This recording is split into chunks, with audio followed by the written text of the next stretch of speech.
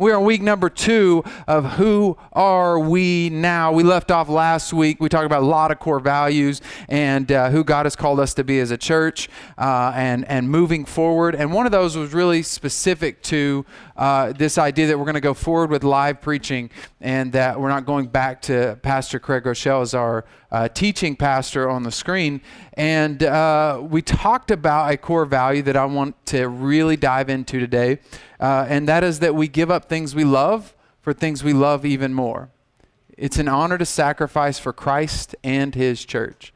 That's core to who we are, and it's probably not one that you hear a lot. Like if you've been here for a few years, it's not one that's like really like the first thing you need to hear is that you got to give some stuff up, right? When we first walk through these doors, hey, you ready to sacrifice? Welcome to the Brick. Come give a bunch of stuff up. Like invite people. Facebook, you want to be here in person because you got to give stuff up. And so we don't really dive too much into it, but it's still core to who we are. So today I want to spend some time really diving into what this means, the implications for the church, the implications for your life of what it means to give up things you love for things we love even more. And the emphasis today is more. The emphasis today is more. If you have some things you love, it doesn't make sense to give those up for other things you love. It's just like a one-to-one trade. Like, oh, cool. I wanted a Snickers. Now I'm gonna have a Twix. Like, cool. Is this like a trade for a trade?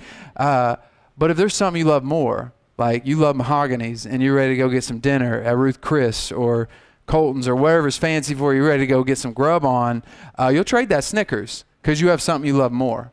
There's something more. And so today I want to dive into more. What is more for you? What does it mean to have more? And to have more, to talk through more, to talk about sacrifice, I want to share with you the guy who I think, maybe not the most, but sacrificed a ton in Scripture. Like sacrificed a lot and knew he was going to do it, and that's Paul. Paul is attributed to writing 2/3 of the New Testament. And Paul was like the dude. Like he was in his religion, he was the top dog. He knew his stuff. He was an overseer of persecuting other Christians, and which meant like he was the guy. Like he didn't even have to lay his hands on people. He just kind of, like Godfathered it. Like, I want this guy dead. I want him gone. He's gone, right? And they symbolically laid their coats at his feet as they murdered a Christian named Stephen, letting you know that like Paul was ordering this, but he's like washed his hands of it. And it ain't on him, but he wanted you to do it. And then he's radically converted on this road to Damascus, and he starts following Jesus. And you would think like you were up here, you were like at this status right here whenever you weren't following Jesus. So Jesus is going to take you to a whole nother level. You know what I'm saying? Just like boom, glory to glory. But for Paul suffered. Paul suffered. And what I mean by his struggles and his sacrifices, he suffered, and Scripture tells us that he knew he was going to suffer. Like it wasn't just like, oh, this happened, this thing happened to me. It was a conscious choice to go through what he went through, because Acts chapter 9 tells us that Paul would know the ways he's going to suffer for the kingdom of God.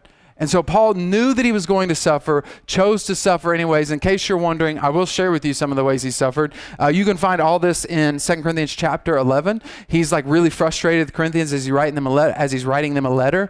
And as in his frustration, he's like, listen, if you don't think that I'm about the gospel and that I'm the apostle to the Gentiles, let me tell you what I've been through. And so he just goes through and lists. One of the things he starts out with is on 5 separate occasions, he was given 39 lashes. Those are strange numbers, I know, but 5 different times, 39 lashes. When Scripture says 39 lashes, sometimes it even says 40 minus 1. And it's this reference to the fact that the lashes they were giving him, if they would have got to 40, their law only allowed them to punish somebody with 40 lashes if they were going to give them the death penalty. That was the death penalty, is if you were going to get 40 lashes. So when they say 40 minus 1, it was like the Jewish leaders were like, we're not allowed to kill him technically, but we're going to get as close as we possibly can to murdering this dude. 39 times they beat him, 5 separate occasions, right? You get me once, you get me twice, you ain't going to get me a third time, all right? You ain't going to beat me a third time. He took it 5 times and chose to do it. Like knew the ways he was going to suffer chose to do it. Then it says 3 different occasions he was beaten with rods. I don't know what that looks like. Doesn't sound like fun. Pelted with stones. We're not talking about like playground pebbles. Like the kid, they're like, get out of here, Paul. We don't like you. No, we're talking massive rocks in order to kill him. They weren't meant to just scare him off and get him away. It was meant to kill him because they would literally stone people to death in that day. 3 different occasions he was shipwrecked. 3 times. Why you get on a boat the 3rd time if you know, unless you know? I get it, like once is an anomaly, like it's shipwrecked, this stuff happens, they don't build boats as good as they do now. 2 times, man, all right, okay, let's give it another shot, it didn't work out. 3 times, no, that's on you, Paul. You knew what you were doing. And it even says that on one of those shipwrecks, he was left at sea for a night and a day. That to me feels like kind of terrifying. You don't know if sharks are surrounding you, you're just stuck out in the water, talking to God, wondering if this is it. Like, am I going to drown?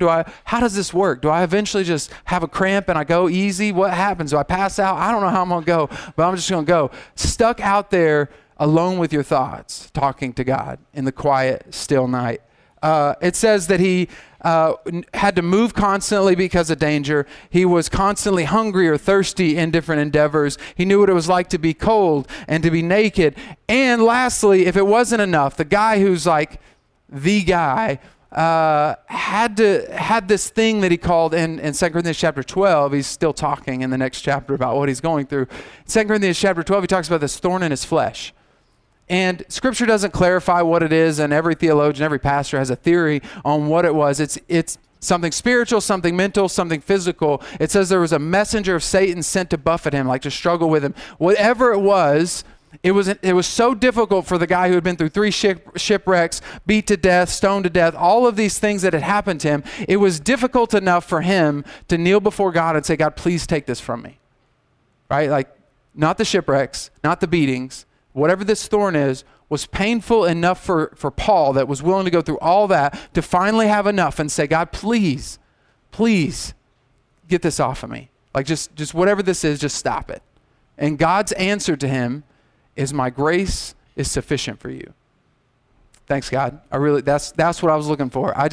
Okay, cool. Thanks a lot. After all I've been through, all I've suffered, my grace is sufficient for you. That would be my response. But Paul's response in 2 Corinthians chapter 12, verse 10 is, that is why, for Christ's sake, I delight in weaknesses, in insults, in hardships, in persecutions, in difficulties. For when I am weak, then I am strong. At this point, I'm just kind of mad at Paul for writing this. Like, he's like setting the bar so high for what it looks like, because I don't know that I'm ever going to attain a level of Christianity where I'm going to write that without just straight lying to you. No, I love the difficult times. It was great. I loved it when people talked bad about me. I loved it when people were mad at the church. I loved it whenever they didn't. I liked it whenever things didn't work and the church online website went down, stuff happened, everything was broken, people were mad at me. Loved it. It was delightful. If you see me writing that, you know I'm lying. I've sinned twice, all right? I'm not there, and I'm lying about it. But I'm assuming Paul's not lying. And then Paul continues that. Like Paul, the estimates are that he had another 11 years before he passed away. About 6 years in, after writing this, he's in a prison. So he's had plenty more opportunities for the shipwrecks, for the beatings, for everything. And he doubles down. It's not just like in the moment, like I look back and I think of how great it was. It's fine now. It taught me so many things. No. It wasn't just that moment. He continues to say it while he's in prison. In Philippians chapter 4, verse 12, it says this, I know what it is to be in need, and I know what it is to have plenty. I have learned the secret of being content in any and every situation, whether well-fed or hungry, whether living in plenty or in want. Verse 13, I can do all this through him who gives me strength. I can do all this through him who gives me strength. What does Paul have? What does Paul have that I need more of? What does Paul have to where I can get to a place that I'm good? You know what I'm saying? Like wherever I'm at, whatever I'm doing, I'm good. I'm hungry, good. I got a lot, I'm good. I'm shipwrecked, whatever, I delight in it. I'm happy. What does he have that I need to understand more of? What do we need to understand of that we need more of? Because that's the more we're striving for, right? We give up things we love for things we love even more. This is the more. To a place where the struggles, the difficulties, whatever life brings our way, they don't slow us down. They don't stop us. And that more is to have passion. Like, I want to challenge you today. Like, if Paul, in the midst of his difficulties and struggles, can maintain a passion, I'm gonna argue that today, even in the midst of 2020, in the chaos of politics and the chaos of our country, the chaos of the world, global pandemic, all the things that are taking place, the difficulties you even went through in 2020, however difficult they were. Some of you lost loved ones. Some of you had turmoil, anxiety, struggles. No matter how difficult it was, I want to get us to a place where there's more, and that more is the type of more that is passion. That, like, it doesn't slow us down. If I'm in prison, I'm still doing my thing. If I'm shipwrecked, I'm still doing the thing.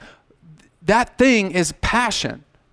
And it's actually kind of terrible advice for when people say, just follow your passion, right? Almost any leader at this point is now saying, like, please don't go to a college graduation or high school graduation, do the speech and tell them to follow their passion. Everybody is suggesting that's kind of like a fool's gold. What you do is you just go for a season of things that you like, and then it gets hard and difficult and frustrating, and then you quit and you go do something else. Right? So you just like, well, I don't enjoy this. I don't like waking up at 8 in the morning and going to work. I want to sleep in, and I want to go in at noon and do whatever I want and get paid a lot for it. That's typically what it looks like to say we're following our passion. Like, I don't know who that voice was, but that's what I want to do with my life, is I want to do whatever I want, whenever I want to do it, and feel good about it at all times. And so we just hop from thing to thing to thing to thing to thing, never being fulfilled in what we're called to do. And I want to redefine passion. I still want you to follow your passion. I just want to redefine what passion looks like. And passion looks like, if you're taking notes, your passion should be defined by the thing you're most willing to sacrifice for. What you're passionate about should be the thing that you define it by the thing you're most willing to sacrifice for. What am I passionate about? It's the thing I'm willing to do whatever it takes to see done. I'll go wherever, however, whenever. That's going to start getting you to a place of passion. See, some of you are still in this mindset of passion, like energy and excitement, but sometimes you're going to show up to the thing you're passionate about, and you're not going to be excited about the work you have to do for it, but it's big enough to do it for. It's big enough to fight through the pain, the struggle, the shipwrecks, the beatings, whatever it is for you, to get through to the other side of that passion, that thing that you're called to do. Right? Like, if we were talking about passion on our team, many times people might think that the most passionate person here is our youth pastor, Taylor. And if you've ever been around him, he's always at a 10. Like, there's not, if he's ever just like at like a 6, you're like, you good? You sick? What's wrong? You need to go home and take a nap? What's going on? Like, if he's not at a 10 or setting new bars of loudness and excitement at 11 or 12, something's wrong with him. And for most people, the world sees that as passion. And I would suggest that he's passionate not because of his energy level. I would suggest that he's passionate not because of how loud he is. He's passionate because I've seen him sacrifice over and over again for the call of God on his life to do the thing God has called him to do. If he's working full time, he's still spending his extra hours up here seeing teens grow in their relationship with Christ and getting to the right small group leader, because he was passionate about what God has called him to do. And it wasn't about how he felt in the moment in doing it. It was about the call was big enough to fight through whatever emotion, struggle, or difficulty he had in the midst of it. And so for every single one of my team leads, every person here that's on the team is like passionate about the church. I don't dictate your passion based on how excited you are when you walk through those doors. I dictate your passion based on when you say, when it gets difficult, where do you go? What do you do when it's difficult? When it's hard to follow the call of God on your life, what do you do? Where do you go? What happens? Because that to me tells me where your passion's at. And so what I'm getting at, what I'm driving at today, is that you figure out what you're called to be passionate about. And the thing that matters most, and we kind of hit on it last week, the thing that matters most, if you're taking notes, the most essential thing in your life is who you're called to be and what you're called to do because of that. Like, you don't have a single thing that's more important, more necessary than understanding who you're called to be. Like, whatever sacrifice, whatever work you have to get to the place where you understand that God has called you and you got something to do because of that call, it's worth it to get there. Whatever you got to do, it's worth it. It takes trust. It takes trust to get to a place where you believe that God has actually called you. And this trust goes all the way back to the garden, where in the garden, Eve had to question whether or not she could trust God and what God had said. Eve had to question, can she trust God and what God is saying in the midst of this and in this moment? And she had to decide in that moment, do I trust God? And she decided not to trust, and we're still wrestling with that same question. Do I trust, despite how I feel, what you said about me? Do I trust, despite how I feel or what it looks like, what you're calling me to do? Can you trust God more than your emotions, more than the people around you, more than your birthright, more than your economic status? Do you trust God? Because you won't even believe that you're called until you get to a place where you trust Him over yourself.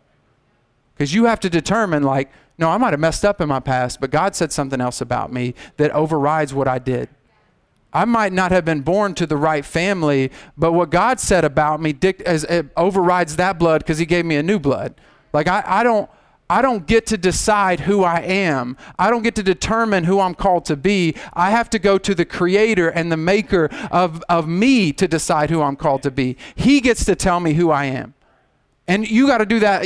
Again, it takes a little bit of work, takes some time, but it's worth it. Whatever you got to give up, whatever you got to do, whatever you got to wade through to get to it, get to the place where you understand who you're called to be so that you can understand what you're called to do. Get in the Word of God and understand what He says about you. Get into worship, get into moments of prayer, get into those places that get you to that, and make whatever sacrifice it takes to find your passion, because your passion is found in your identity. And your identity is only found through God. And so today I want to challenge you to get your passion back, to get more back, to get more back. We've been settling for things that we love. We've been settling. Maybe 2020 pushed us to this place where we're just settling for just making it. Hey, let's just get through this year. Let's get over this pandemic. And that is not the God I serve. My God is not a God of settle, of just enough, just get you through. My God is always setting something up for your glory, for your victory, for your life. And so maybe in the midst of 2020, all of that, even if he's not causing the struggles and the pains and the sacrifices, in the midst of all of that, maybe He still showed you some things. Maybe He still showed you some things about what matters most and the reality that, like, oh, I was dependent on money. I was dependent on government. I was dependent on these people, and I need to depend on other relationships in my life. I have really unhealthy aspects of my life that 2020 brought out. See, the thing is, He's not going to cause those things, but He will use those things. Don't let those things go to waste, because God is trying to teach you in the midst of them. See, because the struggle, the sacrifice, the difficulty, the thing that you love and that you have to give up, the goal for God in your life is not to teach you how to suffer and not to force you to sacrifice. That's not His goal. That's not His plan. We don't need to, like, sacrificing and struggling would be training us for hell, because that's what hell is about, struggling and suffering. Because God is trying to train us for heaven. He's trying to develop us in us more, not less. He's trying to develop in you a heart to realize that I need to let go of some parts of earth, some parts of the pleasures of this life, to attain the more that is heaven and the call and the passion that He's placed on my life. I need to let go of some things that block my mental processes, some things that distract me from the things of God, so I can hear the voice of God, because I want more. I don't want to settle for just getting off work and just surviving the day and just getting through and just getting home so I can have some quiet time to play on my phone and scroll through social media and just go to bed and do it all over again. I want more. I'm hungry for more. I want the call of God on my life that makes it worth going through whatever I have to go through to get to the other side. And for Paul Paul was willing to do all that because he was the apostle to the Gentiles. Where everybody else was out there like letting the Jews know the freedom that they had, Paul was like, no, let's spread this thing to the world. Let's spread it to every person that needs to know that God has set them free and he's delivered them from their sin, their guilt, and their shame. I'll go wherever I have to go to get that message out. I'll do whatever I have to go through because people need to know the good news of the kingdom of God that lets them know they've been set free from their guilt, from their shame, from their past. And they got a God who loves them and cares about them and is passionate about them. So if you're struggling with sacrifice and it's like, yeah, man, I want to get there. Like I want more, and I want the idea of more, but I have a hard time giving stuff up. And I you probably got things you're thinking about right now, like, no, Jared, don't come at that. Like, just let me have that thing. Like, don't get too much into my stuff, because that's the thing that I actually enjoy. And I get that. I want to inspire you so much that more is worth the less, right? It's things you love more. What is it? You need to elevate your more. So here's a few ways to gauge. If you're really having trouble, you're struggling with this, you're having trouble with sacrifice and giving up things that you love. There's three things I want to hit on. The first thing is potentially, if it's really difficult to give up and you're like, man, this thing that I want, like you might be trying to sacrifice for something that's not yours. If it's really difficult to give up some things for this thing you're trying to attain, you might assess if you're trying to be something that you're not called to be. Yeah. If I'm up here and I'm trying to sacrifice so that I can be like Stephen Furtick while I'm preaching, then the sacrifice isn't worth it because I'm trying to be something I'm not called to be. You fill that blank with anybody you want. Andy Stanley, Craig Rochelle. If I'm trying to make sacrifices so I can be like them, then I'm not living for the identity God gave me. I'm not living for something that's worth being passionate about. I'm trying to be something I'm not designed to be. It's not healthy. It's not fun. Of course I'm not going to enjoy it. You're sacrificing for no reason. You're sacrificing to make a duplicate, less quality copy of somebody else when you've been given something unique and special and beautiful that he wants to live out in you and through you. So maybe the sacrifices are difficult because you keep comparing yourself to other people, and God is saying, no, your story is beautiful enough. You ain't got to compare to nobody. I'm going to use every part of your story. I'm going to use every struggle, every storm, everything that you wondered about, why you went through it. We're not even going to have to worry about talking about that because I'm going to use it, make it so beautiful, look like I caused it when I didn't even cause it. Wasn't my plan, but we're going to use it anyways to reach the people that went through what you went through. We're going to do some things that you couldn't even fathom. It says that you can't fathom the dreams that he has for you. So please don't fathom somebody else's dream. Don't think about Furtick or Craig or anybody else's dream. The mom down the road, the people on social media, that's not your dream. That's not your call. It's got to be yours. The second thing that might be difficult is if you have a bad understanding of the word mine. This one, I'm going to try not to punch too hard on this one. When we talk about mine, if you're like, man, I have a hard time because it's like, I worked really hard for this money. And I feel like you're trying to tell me to tithe. And I don't know, it's hard. That's hard. Like I spent hours for it and I barely can pay the bills I got, much less give you 10% to the church. Like, that's hard. You tell me I got to sacrifice time. I got to attend one, serve one at the church. Like, I just want Sundays to be me and the fam. Like, that's what we need. That's good for us. It's healthy for us. Like, that's our time. That's my time on Sunday. Like, you telling me that I gotta do this to join a life group? I ain't got time for that. This is my time to spend with this group of people and these people and doing these things. And I would argue that maybe your understanding of mine is misconstrued because everything you've ever been given or ever have is a gift.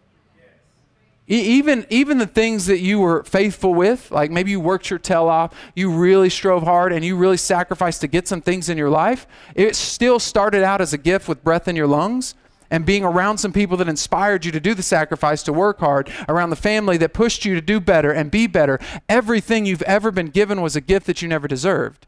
So the idea of mine might be a misconstruing understanding of what we think we deserve in this life and what we think we should get. And maybe it's time to recognize like, Oh no, it was always a gift. Oh, I didn't deserve that. I didn't earn, that's not mine. Hold up. The only reason it's mine is because he gave it to me. So now I need to be thankful more than I do have this understanding of mine. Just a moment of processing, realize like, oh, it was freely given. Like even the best that I brought to the table still came through the gift of the breath of life that I was given. The people I was around and the other people that spurred me on, the extra things that came along in life that helped me out that I wouldn't be without those things that I didn't deserve. So maybe it's difficult because you understand mine incorrectly. And lastly, maybe most importantly, is it might be difficult to follow the call of God on your life, to do the thing that God has called you to do, to really dig in and do it, is because maybe your dream's not big enough. Maybe it's not big enough. Like I heard a leader say it this way, like sometimes we're not willing to give up things or change things in our life because the dream's not big enough. And he's like, if I offered you a free trip to Toledo, Ohio, you're probably going to be like, cool, I'm good. Thank you. I'm going to stay here. I mean, is there a free jet ride in it? Because I don't know why. Like he said, you're probably not even going to change your brand of cereal. But if I give you a free trip to New Zealand or a free trip to Paris or a free trip to Norway, they might start changing some things. Like, oh, okay, what do I got to do? What you need from me? What you need? Yeah, I got some shoes in my closet I can donate. Whatever you want. Whatever I got to fill out paperwork for a sweepstakes. I'm in because I want to win that trip, right? So maybe it's not the issue of like the sacrifice is too hard. It's just that the dream is not big enough. The dream is not big enough. And he says, Scripture says, when I say he, I'm talking about God. He says that no eye has seen, no ear has heard, no heart has fathomed all that God has in store for those who love him. His dream is bigger than your dream. Maybe you need to latch onto his instead of staying to yours. My grandfather used to say it this way, if it is small enough that you can do it on your own, like if you're just really disciplined and really good, you can accomplish it on your own efforts, it's too small to be God. It's too small to be God, because God will always give you a dream that requires you to trust him, to be dependent on him, to lean on him and be like, oh, I can't do it. I didn't do it. I don't know how that happened. Must have been God. You might need to start dreaming God's dream rather than your own dream. And I pray that today you start to have something reignited in you, to have this passion back for the call of God that's on your life, because us as a church, we're passionate about the call of God that's on our life. Well, us as a church, we're passionate about it. And I mean that both on an energy level passion and on a sacrifice level. We're not going to just make sacrifice for the sake of sacrifice. We're going to make sacrifices to move forward with the thing God has called us to reach the people God has called us to reach. And anything less than that, we're not going to settle for. We're going to decide that that's what we're called to do. And for some of you, it's time to gain your passion back. Just like some of you that have kids, and you are absolutely passionate about your kids. And you remember the days that you were dreaming about having kids. Like, oh, I can't wait till I have kids. We're going to do all that. Like, they're going to be awesome. I'm going to love them, and they're going to grow up, and they're going to do awesome things in their life. Maybe when the kid was still in the belly, you were just like, oh, I can't wait. I can't wait till you're out so I can hold you. And I can't wait till you're bigger so that I can teach you. I can't wait till we can play catch. I can't wait for all of these moments. And all of those moments, those passionate moments that you have and those dreams that you have for your kids, all of those things are worth the middle of the night when they've got a fever and you got to hold them and rock them. And you're sad because they feel bad.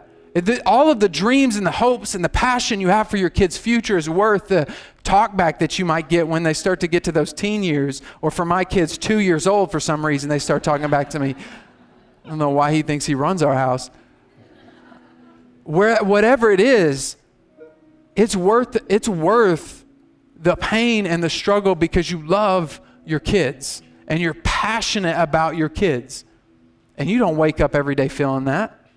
You sure don't feel it in the middle of the night when they're screaming at you for no apparent reason. You sure don't love it when they're fighting sleep and not willing to take their naps. You sure don't love it when they're slamming doors as teenagers. You sure don't love it when they're starting to go down the wrong path. You don't love the moments that are painful and that are difficult with your kids, but you're still passionate about your kids. And I want you to have a dream for your life that's like that. It's big enough to wake up at 4 a.m. if you got to because you're called by God. You're anointed by God for something big. It's big enough to go through the shipwreck. It's big enough to go through all the... That is not the goal. It's not the goal to have your kids have a fever in the middle of the night, but it is worth it to go through the fever to get your kids where they're called to be. What God has got for you is worth everything you can give up, because you're going to let go of earth and find out you attained heaven. You're going to let go and find out, I was like, I had nothing over here. I thought I was holding on to gold and I was holding on to manure, because God had something more for me. God had something more for me. I thought it was good, but in comparison to the glory of who God is and what God has for me, that was garbage. That was nothing but garbage. And everything that you're holding on to, I pray that you'll be willing to let go of. So I'm going to give you a challenge. If that's you, I'm going to challenge you in a 3-step process. 1, find your identity. Find it. Whatever you got to figure out to do, get it, because it's worth it. It's worth it to love your call the way that you love your kids. It's worth it to know that God has said something about you and he called you to something, and you are unique and you are uniquely created, and he's got you designed on this earth for something, not just to survive it, not just to get through it, but to do something in the kingdom of God. He's got something for you. Figure out what it is. Whatever you got to do, whoever you got to talk to, whatever door you got to kick down, figure it out. Second to that is dream big. Like, once you figure out who you are, you might be like, man, I'm called, I've got these gift sets. Please don't shortchange the call of God on your life. Well, I got these gift sets, so I'm just going to use it at my house a little bit here. I'm going to teach my kids a little thing. No. Dream bigger. When you can do it on your own, it's too small. Figure out what God's called you to do that's so scary, you're over there writing it down like I ain't showing my wife, I ain't showing nobody, because they're going to think I'm a fool writing this down because it's so big. Oh, I ain't telling, that's going to my phone, and I'm going to lock that note so nobody can see what I typed out, because I'd be embarrassed if they thought how big I was dreaming and how incapable I am of accomplishing it. That's the kind of dream I'm asking you to think up, to dream up, to start, and then watch God blow that out of the water, because my God said you can't fathom. Even when you write it down, it wasn't big enough. It wasn't strong enough. It wasn't good enough, because my God is a God who loves you the way you love your kids, and even better. And lastly, once you've got the more down, look back and go, now what do I got to stop? Because the stopping isn't worth it until you got the more in front of you. What is it that I need to quit? What do I need to give up? What do I need to stop doing to be able to attain the things God has called me to? Listen, I'm not talking about sin.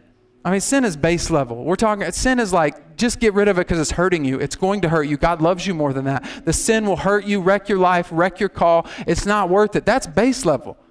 I'm talking about even things that are good, things that aren't necessarily bad for you, that God is saying, no, that's not necessarily bad, and it might be perfect for that other person down the road. But I'm asking you to say no to these few things, because I got so much more for you. And maybe the most important list you make this year is not the things that you will do, but maybe it's the list of things you won't do. Like, I'm not doing that no more. That's going to stop me. That's going to slow me down. My call is too big. What God has got on my heart is too important. I'll go through the shipwreck. I'll go through it all. I don't care what it takes. I'll wake up at 4 a.m. I'll go to bed late at night because I'm dreaming about it, because God's call is worth the sacrifice, because I'm passionate. Bow your heads with me. God, I thank you for a group of people who are challenged. God, I pray that they would take that challenge here in person or on Facebook Live. God, they would take that challenge. If that's you and you're saying, Jared, pray for me this week. I want my passion. I want something that's big enough it's worth sacrificing for. If that's you and I can pray for you this week, would you raise your hand so I can pray for you? My hand's up. That's good. Facebook, let us know. You can drop it in the comments. Shoot us a message. We want to be praying for you. God, I thank you for people who are challenged. I thank you for people who are challenged to pursue you with all that they've got and find out that you are so much better than they ever fathomed. And God, you had so much bigger dreams than what they are ever planning. And God, this week, I pray that they find their identity. I pray that they dream big. And I pray that they have a list of all the things that aren't worth doing because of how big the dreams are for their life that you've got for them. In Jesus' name. With every head bowed, every eye closed, we define passion by what you're willing to sacrifice for. That's how we define passion. The reason I define passion that way is because I believe that's how Scripture would define passion. Because I believe we can show that God is passionate for you, wherever you're at, whatever got you here. God is passionate for you. because he showed that he sacrificed his only son so that he could know you. And you might be thinking, no, he's probably talking about the other person sitting next to me. He's probably talking about other people in this room. No, you. He sacrificed his son so that he could know you. There was something he loved. There was his only begotten son. And then there was something more, to get to have a heaven full of people just like you, that he sent his son to die for that reality, for that future, for that dream that he had. And so today, if you've never accepted that sacrifice, if you've never accepted the fact that he died on the cross for your mistakes, for all of your past, if you've never accepted that sacrifice and made the decision to follow him with your life because you found out he's so much better, he's worth everything you could ever do, everything you could ever have, everything you could ever go through, if you've never made that decision, I just want you to know today's that day. Tomorrow's not going to be better than today. Yesterday wasn't better than today, because today you can make the decision to follow Jesus. And with